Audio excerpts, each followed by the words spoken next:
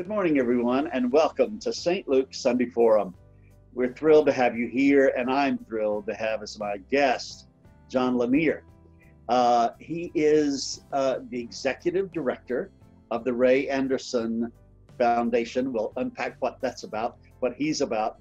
But before we say welcome to him, I just want to note that the occasion is that this is St. Francis of Assisi Sunday. It is a time when we remember with great inspiration and admiration how Francis of Assisi saw God in everything and saw that everything was his relative, everything in creation and every brother and sister in the human family. So it is in his spirit that we welcome John Lanier. John, welcome. Thank you, Ed. It's a joy to be with you, and Christ's blessings to you and everyone at St. Luke's. I'm excited about this conversation. Thank you, my friend. I do want to express my gratitude to Sharon Young and Sue Sherrill for initially setting this up, and for Ann Kramer to bring in her wonderful energy to get us together. John Lanier is a wonderful resource for everything having to do with creation care and faith. And we're going to touch into all of that. But John, I really think that before we begin anything, we need to talk about the crisis of these fires. 29 at last count, forest fires on the West Coast. That may be just in California. I really do want to hear about your foundation and your theology and all of that, but let's just get into the fires immediately. What is going on, and how do you understand how they came to be and why they're such a threat right now? It's a tragedy for sure, and it's one of, unfortunately, many climate tragedies that we are experiencing right now, but it's the one that is putting so many lives in danger right now, livelihoods. It is difficult to see. Certainly, we've seen wildfires before, but what has become clear over the last several years is that wildfire season is unlike anything that we are used to here in the United States. And people up and down the West Coast, not just California, not just the United States, it extends into Canada as well, are experiencing something that is not normal, or that I fear might be becoming the new normal.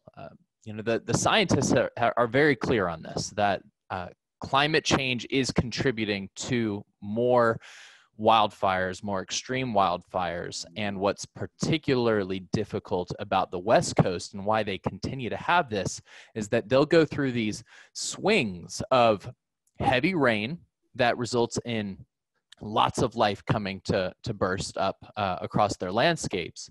And then no rain, and the drought-like conditions that follow cause all of that new growth to become tinder for the fires. And it doesn't take but one lightning strike or one gender reveal party gone wrong that's caused some of the ones that we've seen, and all of a sudden you see the entire landscape threatened by these fires. So it is an example, a challenging example of how climate change isn't just a threat for the future. It's something we're dealing with right now, and it's not just impacting the environment, it's impacting people. Thanks for that. Just unpack a little bit, John, of the arguments that we have in our culture wars and in our life in a very highly politicized time about what are the underlying causes of these forest fires. So I think to answer that, first, let's set the politics aside.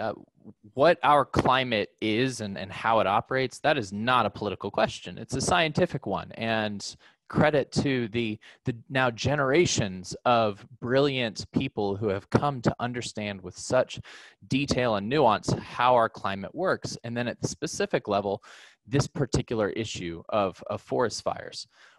What we know, because the scientific community is in lockstep agreement on this, is that our climate has been warming at a global scale for decades now. And they've looked at many things that can explain this consistent warming trend. And all of them can be ruled out except for one, and it's the obvious one. It's the fact that the combustion of fossil fuels has released greenhouse gases into the atmosphere. We're seeing a thicker atmospheric blanket because of human activity. Other things impact the climate for sure, but the only thing the scientists tell us that can explain the warming that has been observed already is what's called anthropogenic or human-caused greenhouse gases. So that's the backdrop, the big scale of this. When it comes to fires in particular, I like to use a term that Dr. Catherine Hayhoe uses quite a bit. She is a climate scientist, an evangelical climate scientist, in fact, from Texas Tech. And she will refer to what's happening as global weirding. She's not the only one. Others refer to it this way as well. Not just global warming, but global weirding. Because what the scientists tell us is likely to happen is we'll see more extremes. It's not like everywhere on planet Earth is just going to get a little bit warmer and that's it. That's the average. And as you get to the average temperature increase, what you're going to see are these wide swings. You're going to see some summers that are dramatically hotter in some places, and the corresponding drought conditions that can come along with that will manifest. But you'll also see heavier rains at some times. Here in Atlanta, we're very used to the fact that we get a lot of rain at some time, but it doesn't mean that we're immune from drought. You see similar things, but in this case, more extreme on the West Coast. The conditions for wildfires have been present each and every year for the last several because California has gone through these swings between heavy rains and droughts, and it's not likely to stop anytime soon. Got it. So let's tag this business about fossil fuels and greenhouse gases and human participation in all of this and climate change and climate weirding. Now, just bracketing that for a second, we want to come back to that. Let's find out about your foundations in terms of your theological and values foundations, as well as your foundation of which you are the head. So tell us a little bit about how it came to be that you became such a passionate and eloquent advocate for creation care, John. I love that I get to tell this story with you, Ed. When I tell my personal story, my professional story, it's often in a setting where I don't lean into the faith roots that I have, but now I have that opportunity in spades. Because it's truly, what I do is truly rooted in my love of God and my desire to be a good disciple of Christ. So the story really begins with my grandfather, Ray Anderson. Ray was a Georgia boy. He was born in West Point on the border with Alabama, went to Georgia Tech on a football scholarship, graduated, and set off to live the American dream, climbing the corporate ladder at a textile company. And it was while he was working in the textile space, in particular the carpet space in the late 60s, that he had his first big idea in life. He was on a business trip in Europe and saw for the first time carpet tile. Now, up to that point in the United States, if you put carpet in a building, you were putting in what's called broadloom, these big 8-foot wide sheets of carpet that would be cut to fit any room that they were in. But my grandfather saw that office spaces were beginning to change and that there was a competitive edge if carpet tile, squares of carpet that could be selectively replaced, could be moved to access the wiring underneath without ripping up the whole floor. He said, that's what's next. And he bet the farm, put every bit of his life savings up to start a company that would come to be called Interface in 1973. So he sets off living this dream of being an entrepreneur and succeeds. By 1983, the company was able to go public, and the capital inflow from that IPO allowed them to expand globally. So by 1994, the company was 21 years old, and it was doing about $600 million a year in sales. It was global in its scope and was the world's largest carpet tile manufacturing company. But that year was important for my grandfather. He was 60 years old, maybe starting to think about what would come after he left the business. But that was a moment in his life when the Holy Spirit spoke to him. At least that's what our family refers to that moment as. And my grandfather, I think, acknowledged that too. There was a book that landed on his desk. An employee at Interface said, "I think my boss needs to read this," and left it for him on his desk. There's one reason he picked up this book and started reading it. A group of customers started asking, "What is Interface doing for the environment?" And Ray didn't have a good answer for his company. He was looking for inspiration, and he sees this book called The Ecology of Commerce. And he decides to start flipping through it, looking for that inspiration about what his company's environmental purpose might be. Up to that point, he thought their purpose was comply with environmental law, and that's it. But he quickly realizes as he reads this book that there's so much more at stake. In the second chapter, that's what he called the tip of the spear in his chest when he was convicted as a plunderer of the earth. That second chapter showed him how many species worldwide were going extinct, far more than should be going extinct if humans weren't to blame. But here we are causing mass extinction of species globally. Why? Because of businesses like his. Because of the way that businesses operate. Extractive manufacturing companies like his are doing the most to destroy the planet. But, the book said, business and industry is the only sector large enough, well enough organized and capitalized to actually solve the problems that we have. It's similar to the scales falling from Paul's eyes, I feel. It was a transformative moment for my grandfather, and for the rest of his life, 17 more years on God's earth, he set out to make his company, this global manufacturing company, as environmentally sustainable as possible. It was a long journey, and it required the lean in, the buy-in, the culture change of all of the people of Interface. He couldn't do it alone, but it was a journey he remained committed to. And along the way, Interface proved that when done right, environmental sustainability can be very good for the bottom line. They increased their profits because of their authentic commitment to sustainability, to figuring out how their business can do no harm. So that's my grandfather, and he passes away in 2011 and makes the decision to leave his estate to this foundation, this family foundation. And our task is to be philanthropists, to give his money away to the charitable causes that best represent what he stood for. So we're grant makers in the environmental sustainability space. And I'll say for a little bit later more about what our foundation does and some of the grants that we make. I'll close all of this with just my own personal journey. In brief, I'm Roman Catholic, and my faith is such a huge part of who I am and how I live. I was pleased to be able to go to Marist School here in Atlanta, and thought long and hard about joining the Marist Order of Priests.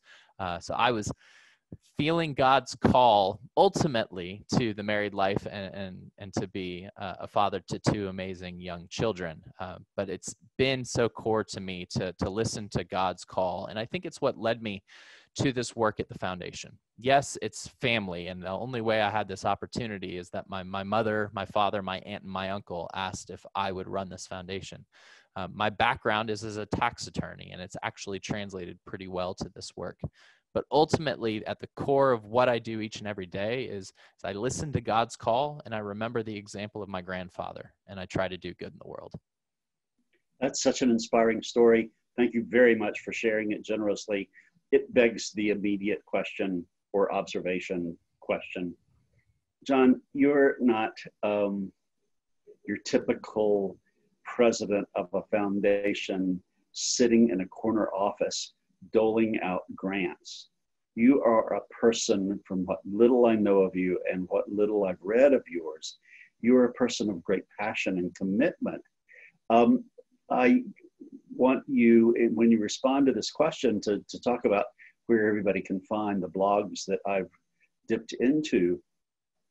But you're a person who really does see the divine in nature, and that by caring for the planet, we care for one another, and that the lives of people who are poor are at stake because there is this reality of eco-justice.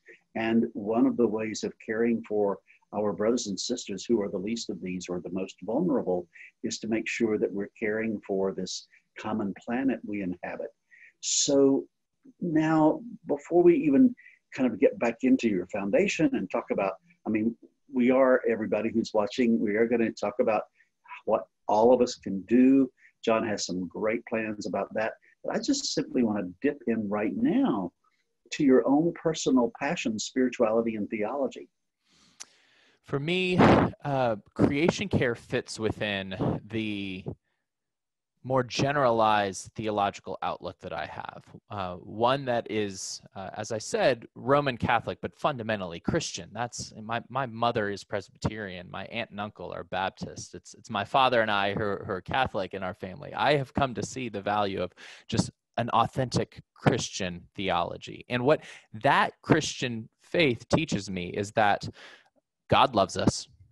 God sent Christ to earth to be the salvation of humanity, and that God's presence can be revealed to us as individuals through Scripture, through prayer, also through experiences in serving others and experiences in the natural world. God reveals himself to us. Creation care is so critical to my spirituality because I see how many people are being and will be impacted by a degraded environment. And I'd like to think that humans aren't capable of destroying God's creation at scale, but the evidence appears to be otherwise. We are at fault for so much of this, not because we have set out to destroy God's creation. Oftentimes, these are unintended consequences from what we've done, but we have to acknowledge them.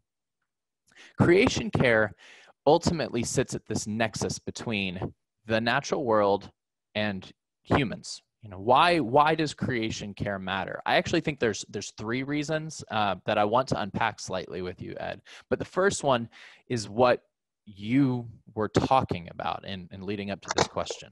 It's that by caring for the natural world, we can care for other people. And you see that in a whole host of ways. Within sustainability, you have people working on reduced food waste. Why? Well, often they're trying to get that food that's wasted to the people who are most hungry.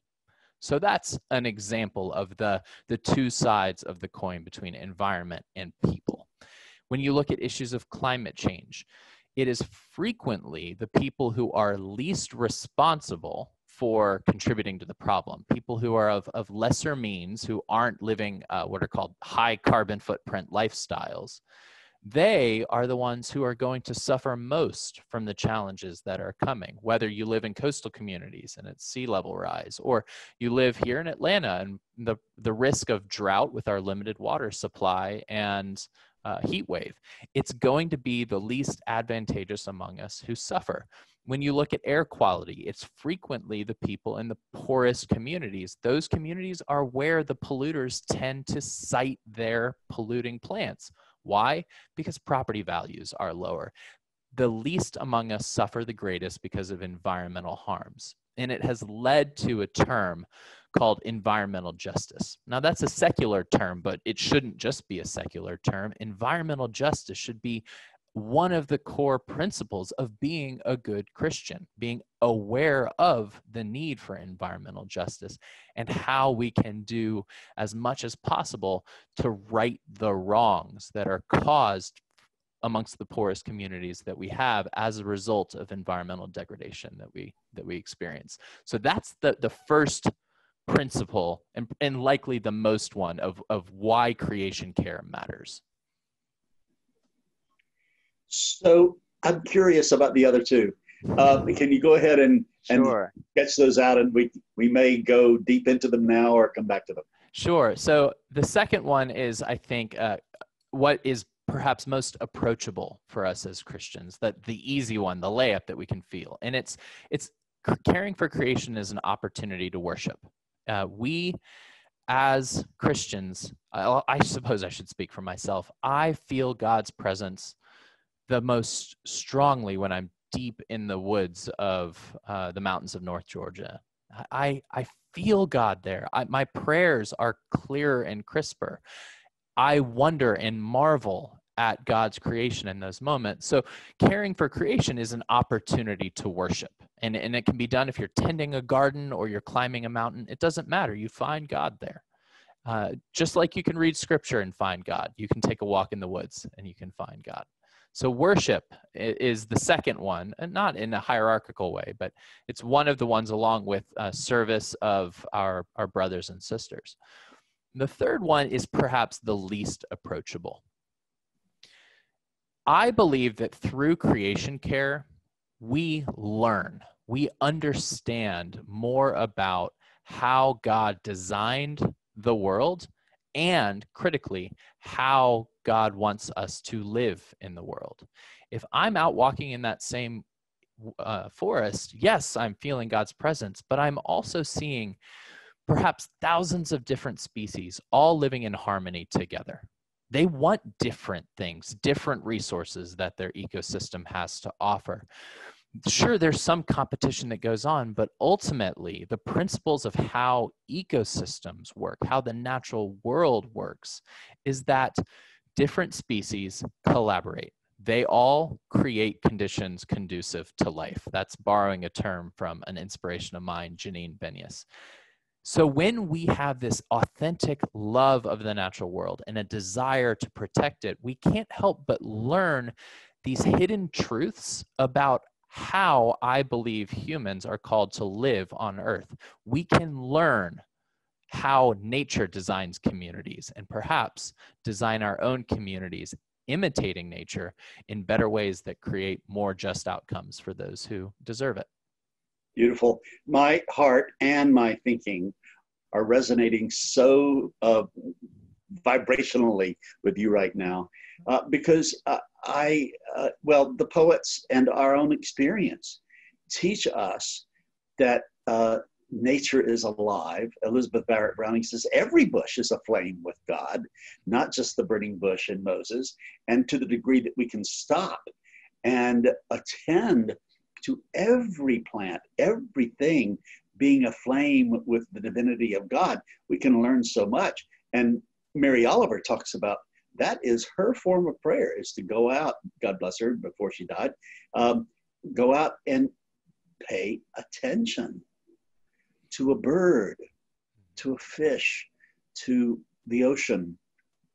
I'm so welcoming of those three things you just said. And pardon me, but I'm so excited about the burning bush story. Mm-hmm. I just preached it again for the millionth time. And it really became clear to me that every time God beckons to us through nature, it is not only to have a worship experience, but it is to have all three of what you just talked about. It is to learn and to be sent to liberate those who are enslaved. Mm-hmm. And I just love the fact that you brought those three things together so beautifully. Thanks, John. Thank you. Well, I think it's deeply personal as well. That's an aspect of all three. It gives us a chance to connect in a meaningful way to our faith. Even if you just think about that worship component, I feel like most everyone has one special place in their mind where they know that they can find God in the natural world. For me, it's those woods that I mentioned. I'd love to know, Ed, when you think about being outside, is there a special place that your mind goes to? Oh, absolutely. Well, my story is hallmarked by a mystical experience I had when I was 5 in a pine grove in South Georgia, between the First Baptist Church, or the Baptist church where my father was pastor, and the pastorium where we lived. And I was an only child until I was 7, and when my little brother was born. And I had this, God came to me and in the inaudible voice spoke to me. So anytime I'm in forests, it happens for me, and because I'm just so deeply, profoundly open to what I've always intuited, which science now tells us, is that there is this ongoing conversation going on between trees, and that when we walk in them, the minerals that contain part of the conversation across crown to crown, as well as the fungi and the roots underneath us, that communicate, and we are bathing in those minerals. And the whole Japanese thing of forest bathing is very important to me. But the one place right now, John, for me is Pando, which is 106-acre root ball in southern Utah of quaking aspen that in 1968 was discovered to be one plant, not this 57,000 different tree trunks. And it is a perfect iconic symbol for me of what St. Paul is talking about in terms of the body of Christ, that we all function interdependently of one another and interwovenly in the whole Thich Nhat Hanh concept of interbeing, that we are one another. So yeah, that's what it is for me. But I want to get back to you. So John, you've just raised the issue of the personal. Now I'm kind of shifting in my thinking and my questions to talk about solutions, because we are all responsible for this very fragile planet that we've unfortunately thought was, could withstand anything. And we need to be really, really careful. So many species we are losing over and over and over again in these forest fires. And oh, my heart breaks every time something in the Arctic, breaks off. Another 57-acre piece of ice breaks off. I mean, we are responsible for that. I want to talk about both the personal level and also the corporate or partnership level, because you're going to talk about a program that we won't really want to hear. Before we get to that program, please tell us about your own personal, they're spiritual practices, I know, having to do with what you eat, et cetera, et cetera. Sure. Yeah. I think I want to frame both the smaller scale, more personal, what can we do, and the larger scale systems level or corporate level, what needs to happen, what solution should come. Both of those I want to frame within the broader context of climate change being what I consider the issue. Creation care does not equal climate change. I mean, there's a lot of overlap, but as Christians, we're called, I believe, to solve many environmental challenges. There are lots of them, whether it's clean water, whether it's food access, whether it's biodiversity loss. I could just give you a list of dozens of different things that fit within environmentalism. But to me, climate change is the big one, because it's the one, if we get it wrong, it doesn't really matter how many other we get right. We will see very, very scary outcomes if there's runaway climate change, not now, not next decade, but maybe we're starting to see some really scary things by the end of the century when my son will turn 84 and my daughter will turn 82. So and that's rooted in what scientists are telling us. So climate, to me, is what I want to focus on both the personal and the system scale. But I don't want that to discourage anyone who feels their personal calling to work on issues of plastic pollution or to focus on clean water or anything else. Those issues haven't gone away. So within climate, on the smaller scale, at the personal level, there's a first step that is often skipped over by people who decide they want to start caring about this. And it's that you have to educate yourself. And that's so foundational. I think there's value in understanding the basics of climate science. Like, why does carbon dioxide trap heat?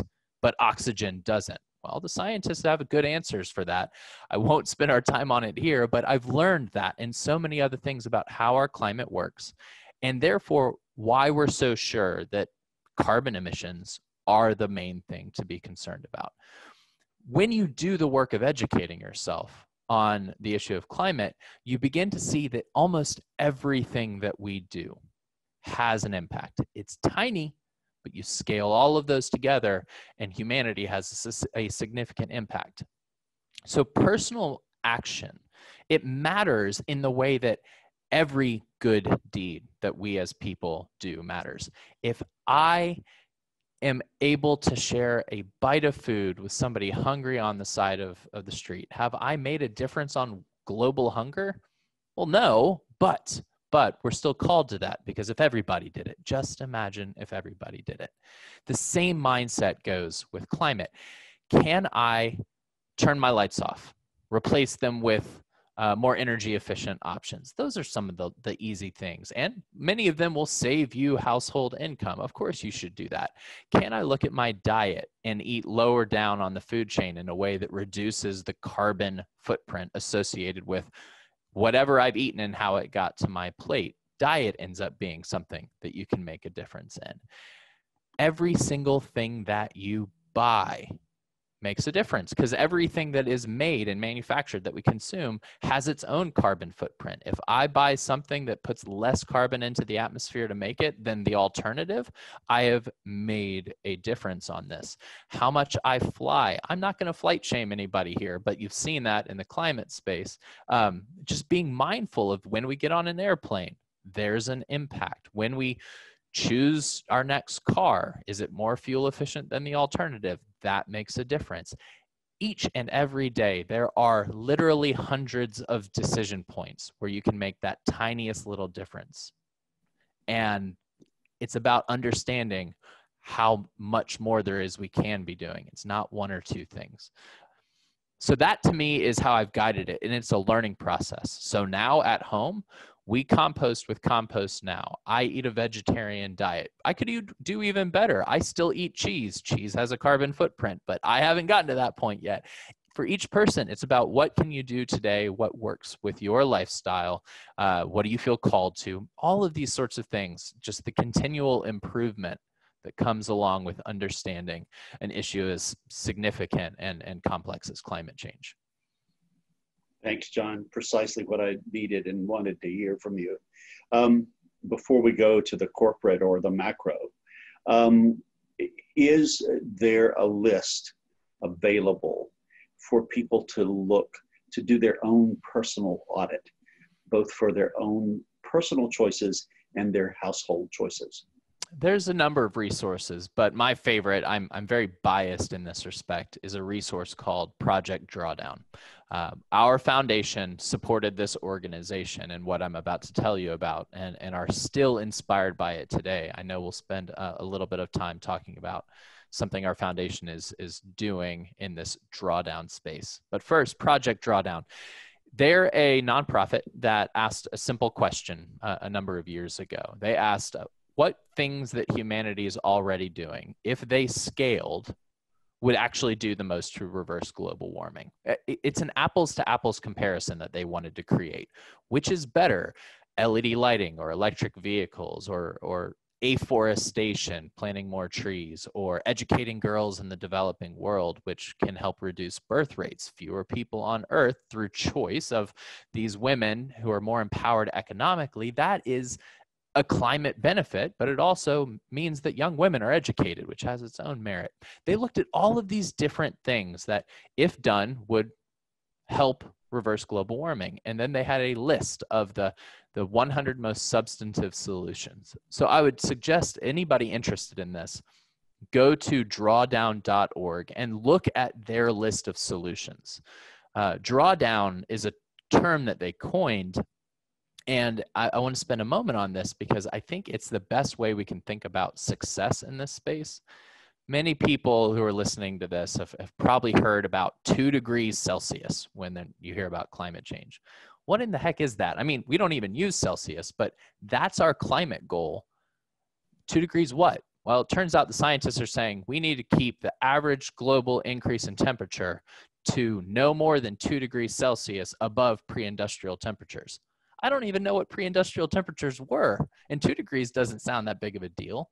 It's a bad goal, in other words. It's a scientifically derived goal. It's important for that respect, but it doesn't allow us to connect to it. Drawdown is a better climate goal that this organization coined. Drawdown is the point in time where greenhouse gases in the atmosphere don't keep going up, they start going down. When we start drawing down greenhouse gases out of the atmosphere, the planet will begin to cool. That's what we're trying to do. And this organization has done more than any other I know to help people understand just how many solutions we really do have at our disposal. Thank you very much. So drawdown is also a good way to talk about the corporate level as well, right? So we're talking about some personal decisions, and all of us have this responsibility to learn and then to act. And we have a thing about learning, praying, and acting in community. And when it comes to the issue of climate change, all of us have this responsibility to learn, pray, and act about that. Let's talk about the community, faith communities coming together, corporate executives and their boards making some decisions. Talk to us about, because that's your arena as well, brother. Absolutely. Talk to us about that now. Sure, and this is where I think I'll spend some time talking about one of our newest initiatives that the foundation supports. So the importance of this is perhaps obvious, but I'm still going to state the obvious. If I made a commitment in my personal life to be carbon neutral, and if Coca-Cola makes the commitment to be carbon neutral, not picking on Coca-Cola, just a large company that we all know, we've made the same commitment. One matters a lot more because of the sheer size of their carbon footprint as a company and mine as an individual. If they go carbon neutral, that's a heck of a lot more important than me going carbon neutral. And this is true of at any scale where you look and say, if we as an organization can come together with people making up that organization that value action on climate, so much more can happen. So it's systems thinking, it's talking about climate solutions at scale. Well, the scale that interested our foundation the most was the scale of the state of Georgia. So our foundation is here. It's where our connections are. We are blessed to have many resources, but they're not at the scope that many national funders have. We asked, where can we make a difference? And we felt like here in the state of Georgia is where we can do the most on climate. So we were inspired by Project Drawdown to ask the same question about the state of Georgia. What would it look like? What are the solutions that can get us there for Georgia to become carbon neutral and then carbon sequestering? What if Georgia, because of everything we did, meant less carbon was in the atmosphere each year? Well, to answer that question, you have to start with research. You have to look at what solutions have the greatest potential. You have to do that apples to apples comparison. So our foundation funded Georgia Tech, the University of Georgia, and Emory University, and they've pulled in other partners as well to look at the solutionscape for climate in Georgia, to understand which solutions could do the most good. So Drawdown Georgia is the name of this initiative that has started with this research that comes out at the end of this month of October. That research shows 20 high impact solutions that in Georgia can get us far down the path towards carbon neutrality. And when you look at this list, you'll see some of the things that individuals can make a difference on. Reduced food waste is one of those, but you realize that many of them will require larger organizations to adopt them. Things like rooftop solar or utility scale solar, two separate solutions within the 20, those will scale most rapidly the bigger the building we have to put them on, or the larger the field that we're able to site solar in. It usually requires resources at a scale beyond what individuals can do. So there's a responsibility that we as individuals have to do the small things, but there's also the responsibility that we have to come together in community and ask either our own organizations or those that we can influence to do their part, because their part is so much bigger. And when we start to see this shift happen at scale, I think what will happen is that climate will no longer be political, because it will just be, of course, we're all working on this together. Why wouldn't we be? And that we'll find there are so many co-benefits, because you don't just work on scaling these solutions to reverse global warming. You want to put clean energy on the grid because it helps air quality, because long-term it will be a cheaper form of energy. So the poorest among us hopefully will benefit from lower energy prices. And on and on and on down the list of co-benefits of advancing equity and solving other environmental problems and creating economic development opportunities through solving for climate here in Georgia. So your earlier story about your grandfather, I think, is important to recall here. Let's invoke the fact that he made a very important decision about his business when he was 60 that actually was very lucrative for him and for his business to be careful about the creation. So is that part of Drawdown Georgia, is to tell these, what I call globally significant corporations that are headquartered here, this is going to be to your fiscal benefit to do this. Absolutely. Again, it starts with research. This is not just a research project. This is a movement building project, but the researchers are projecting the financial considerations that scaling these solutions entails. What's the upfront cost? What are the lifetime benefits? What's the payback period on things like rooftop solar? All of these sorts of financial considerations. And when you have a slightly longer investment horizon, then almost every one of these pays for itself. If you're looking for a quick payback, that's not often the case. But the financial case makes itself when you imagine what needs to happen over the next decade or a couple of decades. It's a smarter way, and you're right to reference my grandfather. He has been one of our North Stars as we've conceived of this whole thing. The example he left and the people of Interface continue to show today of sustainability and climate action being so right and so smart, a better way to a bigger profit, it's baked into everything that we're doing with Drawdown Georgia. I mean, that's the thing about, this is the thing about God's creation. Mm-hmm. We're so interlocked with one another that what is good for one is really good for everybody.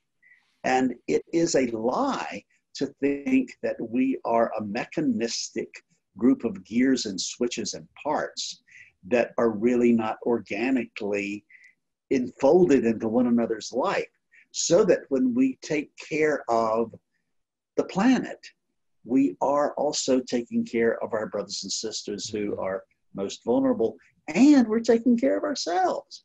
Why Absolutely. We can't get that into our heads befuddles me. It's so interesting you say that. You had mentioned earlier my blog. It's called Ecocentricity, and it's all about exploring sustainability in its many forms, though I've written about creation care and will continue to do so going forwards. But my most recent blog actually explored an economic paradox called the prisoner's dilemma. You may be familiar with it, and others at St. Luke's may be familiar with it. But it's purely economic theory, but when it gets applied to environmental issues, you realize that if people ask the question, what's in it for me, they often end up with a less good outcome than if they ask the question, what's in it for us?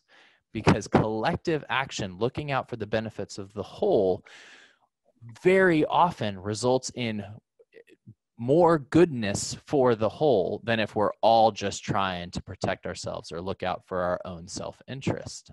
So if anybody listening, it's a few weeks ago now that I've written this blog, but you can look back for the Prisoner's Dilemma blog that I wrote on ecocentricity. You can go to the Ray C. Anderson Foundation's website, just Google that, and I'd be honored for anyone to follow along with my writing. It's one of the most enjoyable things I get to do.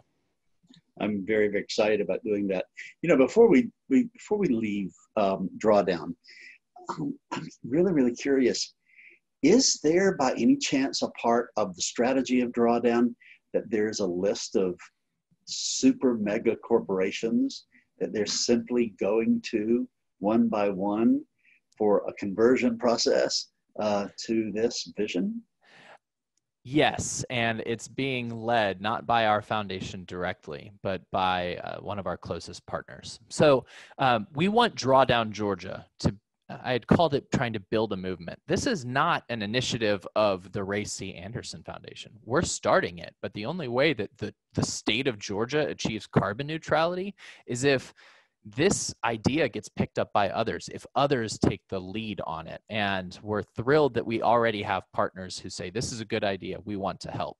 One of our other key partners at the foundation is Georgia Tech. That's where Ray went. He loved his alma mater, and it's been a natural fit for us to fund something called the Ray C. Anderson Center for Sustainable Business. It's at the Scheller College of Business at Georgia Tech.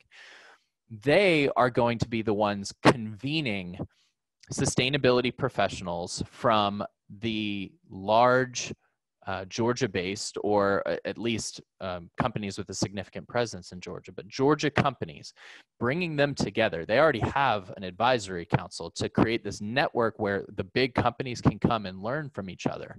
But they're going to be leveraging that to hopefully get Drawdown Georgia adopted by the business community. And that, to me, is the greatest chance that we have to see this kernel of an idea scale, is if you have these big companies all saying, yes, climate matters, we should be focusing on solutions.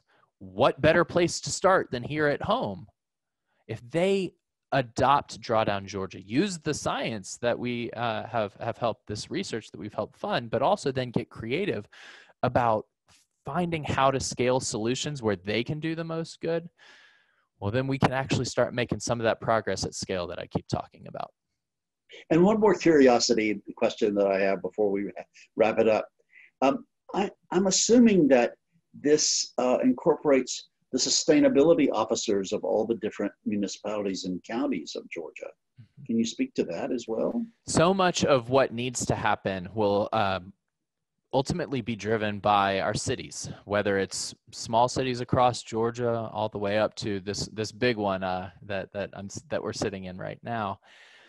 So these solutions are going to be appealing, as I've said, to individuals, to corporations, but also to governments as well. There's an opportunity for the research to inform how sustainability professionals at various cities can improve their performances. There are cities across the state of Georgia, Atlanta is one, Athens is another, and Savannah as well, that have made 100% clean energy commitments. And that by 2035, I think is the common date, they want to be powered entirely by renewable energy.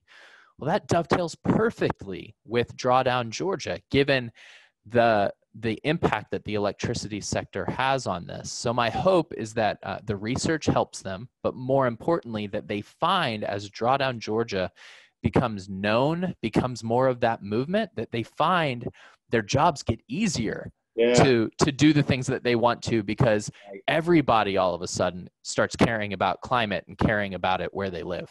Yes. Man, my soul is saying amen to you. Thank you. Throughout this conversation. It's really, now, before we say goodbye to one another, you used the word that I need to know what it means. You used the word carbon sequestering. What in the world is that? Carbon sequestration, or something that is carbon sequestering, it's where we need to get to at scale. So there's two ways that we can reverse global warming. We can either stop carbon from going up, which is don't burn so many fossil fuels, right, or we can pull it back down. And by we, I mean nature. Right. So when you talk about natural sinks, things like planting more forests or regenerative agriculture, where we can actually pull carbon down and store it in the soils of our agriculture land, well, the trees in our soils can be carbon sequestering. But right now, the good that they're doing for us is outweighed by all the carbon we keep putting up. Eventually, we can get to a point where we put less carbon into the atmosphere and we help nature pull more of it down. And the moment we're pulling more down than we're putting up, the moment we're carbon sequestering as a state. And if the planet gets there, then we begin to cool. Very good. Now, one other last question about this. You called us to educate ourselves. What's your first book or first website or first whatever to go to start this educational process? So it depends on your format of learning and what you prefer. We don't all learn the same. So I'd mentioned Dr. Catherine Hayhoe at Texas Tech, and she does these great short videos that explore all these different aspects of climate science, why we're sure, what matters, things like that. And those are the global weirding YouTube videos that you can find. So if you just search for Catherine Hayhoe, her last name is Hayhoe, and global weirding, you can find this treasure trove of phenomenal videos. Project Drawdown will bring solutions to life. So I urge people to go to their website. I know that this is approaching the where it's gotten political, but again, this is not a political issue. It's a scientific issue. And the IPCC, the Intergovernmental Panel on Climate Change, hosted by the United Nations, is the best science that we have. And they have some tremendous distillations of climate science. So I urge people to go find the IPCC's website and review the executive summaries that they've created around the climate science. So if you do those last two things that I mentioned, go to Project Drawdown to learn about solutions, and go to the IPCC to learn about the science. If you got the solutions and the science nailed, then you are ready to go on climate action. You are in gear. Listen, Thanks. my friend, we have to, our time has run out, and I am so grateful for you, for your passion, for your teaching, and for this conversation. Now, I'm not a scientist. Are there questions I didn't ask that I really look stupid because I didn't ask them? No, far from. This has been such a rich and rewarding conversation, and I return your gratitude tenfold. This is, I've enjoyed every bit of this, and I'm honored to be able to speak with you and to St. Luke's. My gratitude to everyone there as well. There's one, perhaps, last point that I want to be ringing in the ears of the people of St. Luke's. And I think it dovetails so nicely with what we're called to as Christians. When people think about climate change or the environmental challenges that we have, and this is true of our social challenges as well, it's easy to become overwhelmed, to be in despair about the scope of what we're trying to do and the sense that what we do can't possibly matter in the scope of these massive challenges. But you cannot lean into that. And that cannot be what you tell people when you advocate for change. You can't try to change people through scaring them.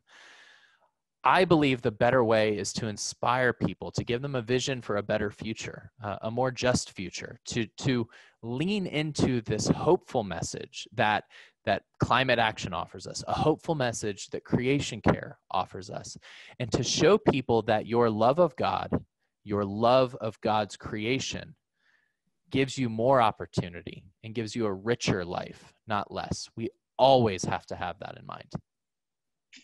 John Lanier, you are my newest best friend. Likewise, Ed. So grateful for you. Thank you for this time. You've really, really illuminated our lives. And can we keep this going, John? Of course. I'll look forward to any conversation like this in the future with just you or with the entire congregation. Hopefully this virus gets under control and we have a vaccine soon so that we can do this in person. Amen. Thank you very much. And thank every one of you for being with us today. Stay with us. We promise, we aim, we aspire to have this kind of conversation about so many of the issues so that we can bring and experience God's kingdom on earth as it is in heaven. Thank you. Amen.